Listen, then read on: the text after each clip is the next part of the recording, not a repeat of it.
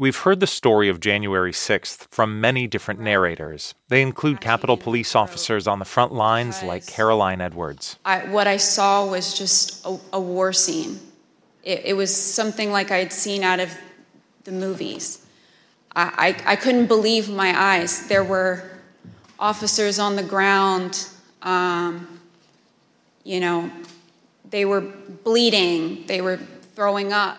The narrators have included aides who witnessed the pressure campaign on former President Mike Pence, like his chief counsel Greg Jacob. Mr. Jacob, did Donald Trump ever call the vice president to check on his safety? He did not. And Justice Department officials like Richard Donahue, who then President Trump urged to investigate one voting fraud conspiracy theory after another. It was clear to us that there were a lot of people whispering in his ear, feeding him these conspiracy theories and allegations. And I felt that being very blunt in that conversation might help make it clear to the president that these allegations were simply not true. This week, we finally got a view from inside the president's inner circle on the day of the insurrection. Where I overheard the president say something to the effect of, I don't effing care that they have weapons. They're not here to hurt me. Take the effing mags away. Cassidy Hutchinson, a close aide of Trump's chief of staff Mark Meadows, testified in a surprise hearing of the January 6th committee. She told lawmakers that Trump knew there were armed supporters in the crowd that he urged to the Capitol, and he tried to go to the Capitol himself. Trump denied her sworn testimony in a string of posts on his social media platform.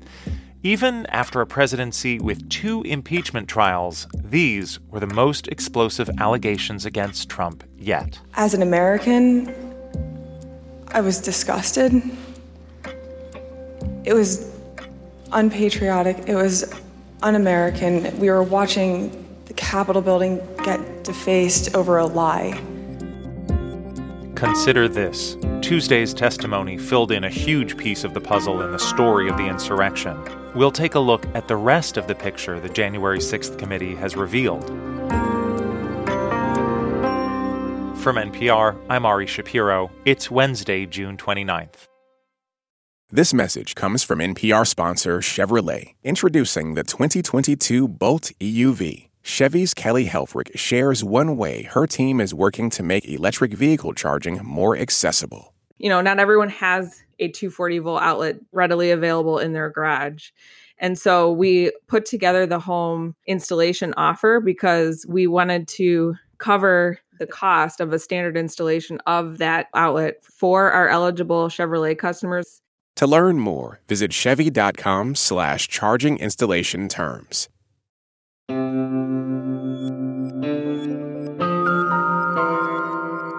It's Consider This from NPR. This month, there have been 6 public hearings of the January 6th committee, dozens of hours of testimony. We're going to step back and look at the case that the panel has built so far with 2 people who've been following the investigation from the jump. NPR national justice correspondent Carrie Johnson and senior political editor and correspondent Domenico Montanaro. Hey there. Hi, Ari. Big picture, what do each of you think these hearings have shown us that we did not know before? And what we saw was a former president who didn't care about who he was pressuring, could have been as high up as his former vice president, or all the way down to someone like Shaye Moss, who was a former Fulton County election worker who had testified to the fact that her life has essentially been turned upside down because of the pressure that had been put on her. I haven't been anywhere at all. I've gained about 60 pounds. I just don't do nothing anymore. I don't want to go anywhere. I second guess everything that I do. It's affecting my life in a major way. Carrie?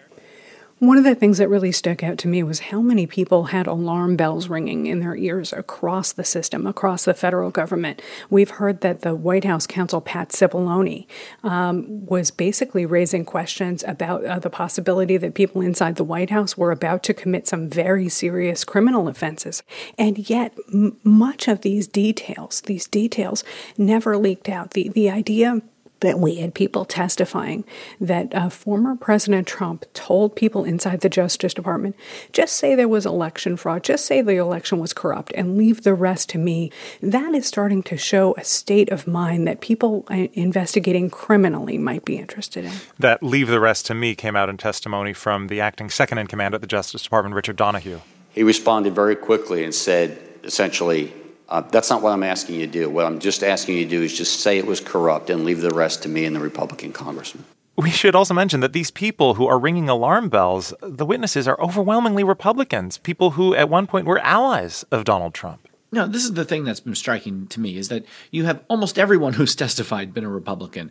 You know, this conspiracy has to go pretty darn deep for a lot of the people who think that they want to dismiss all of these folks as just having an axe to grind. As you watch these hearings, what strikes you as the goal? Is it to prove criminal culpability, or is it something else? Well, to me, the committee has said, including committee members like Jamie Raskin, a Democrat from Maryland who used to be a constitutional law professor, that his goal here is to tell the American people a story of what happened and to fill in some of the very important and critical details about actions that led to the deaths of people inside the Capitol and near the Capitol and beyond after January 6, 2021. I want to see justice done in all of these cases. I think that's critical. I know there's a great public hunger for it.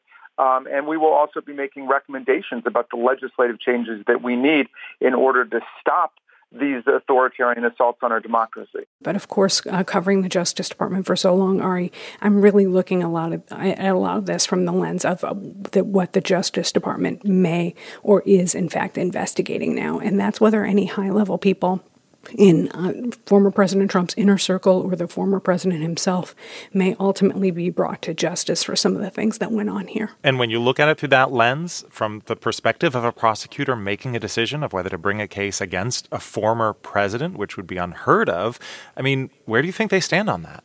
Unheard of, Ari, but there are some things that we have heard in this testimony before this committee that have been really eye-opening. I'm thinking yesterday, we heard Cassidy Hutchinson testify about the former president knowing that some of his supporters were armed. You know, I don't effing care that they have weapons.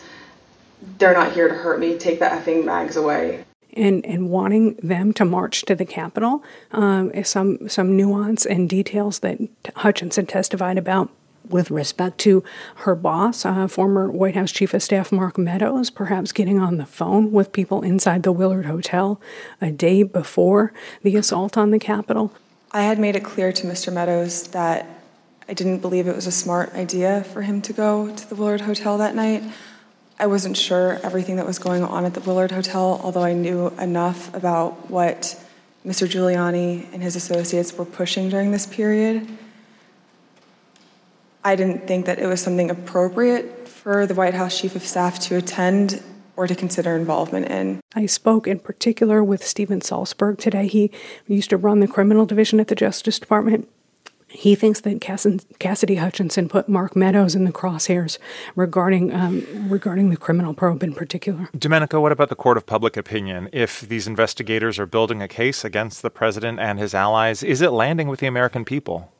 Well, you know, I think one of the big picture things as far as these hearings go is they're for history, right? And I think that can be kind of overlooked. And when you fill in a lot of these details, even though a good deal of information had been reported beforehand, a lot of these details, a lot of the temperament of the president, those kinds of things hadn't really been known publicly before. And you do have to wonder if in the medium term, you know, probably not likely in the short term because of short-term considerations like high inflation and high gas prices that Republicans are still favored to take back the House this year.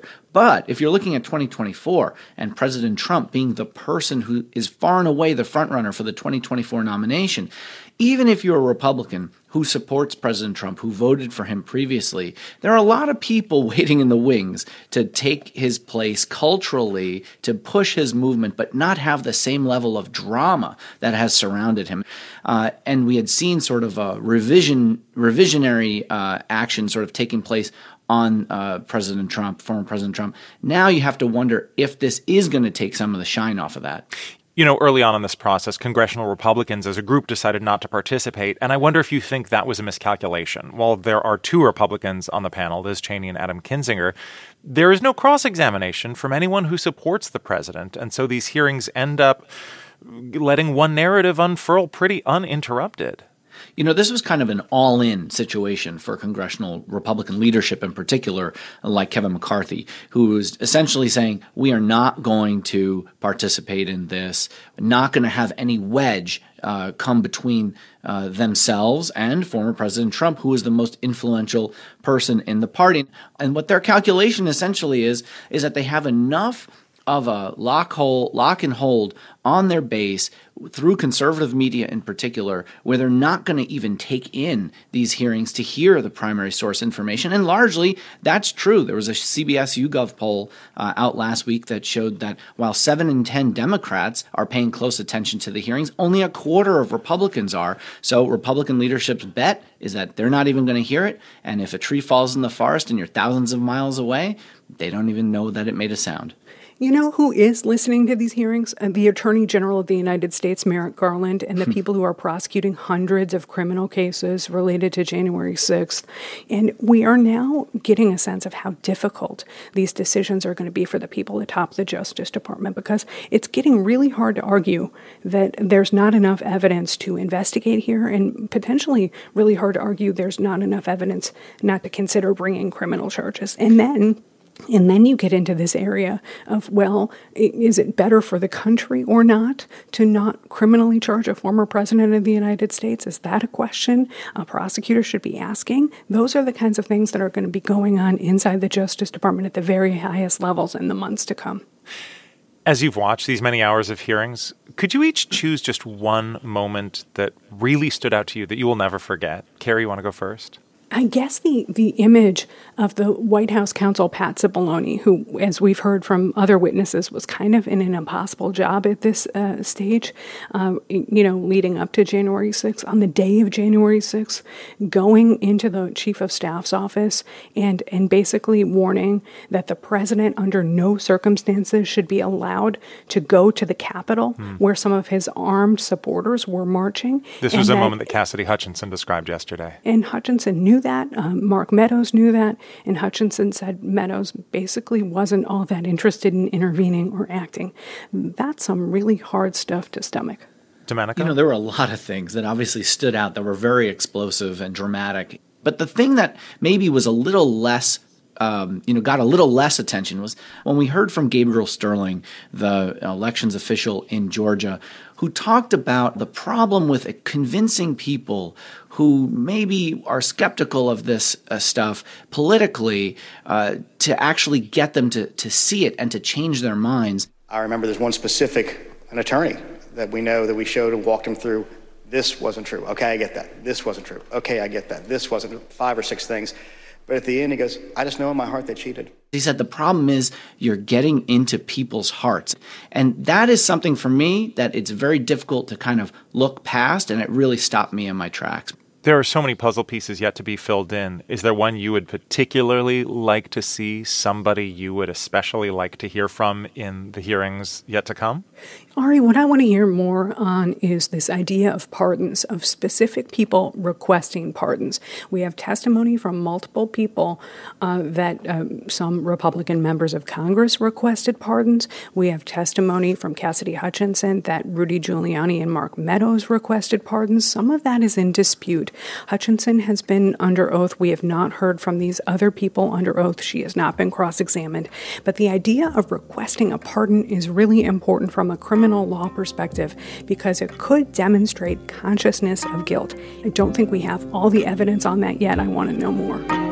NPR national justice correspondent Carrie Johnson and senior political editor and correspondent Domenico Montanaro. It's Consider This from NPR. I'm Ari Shapiro.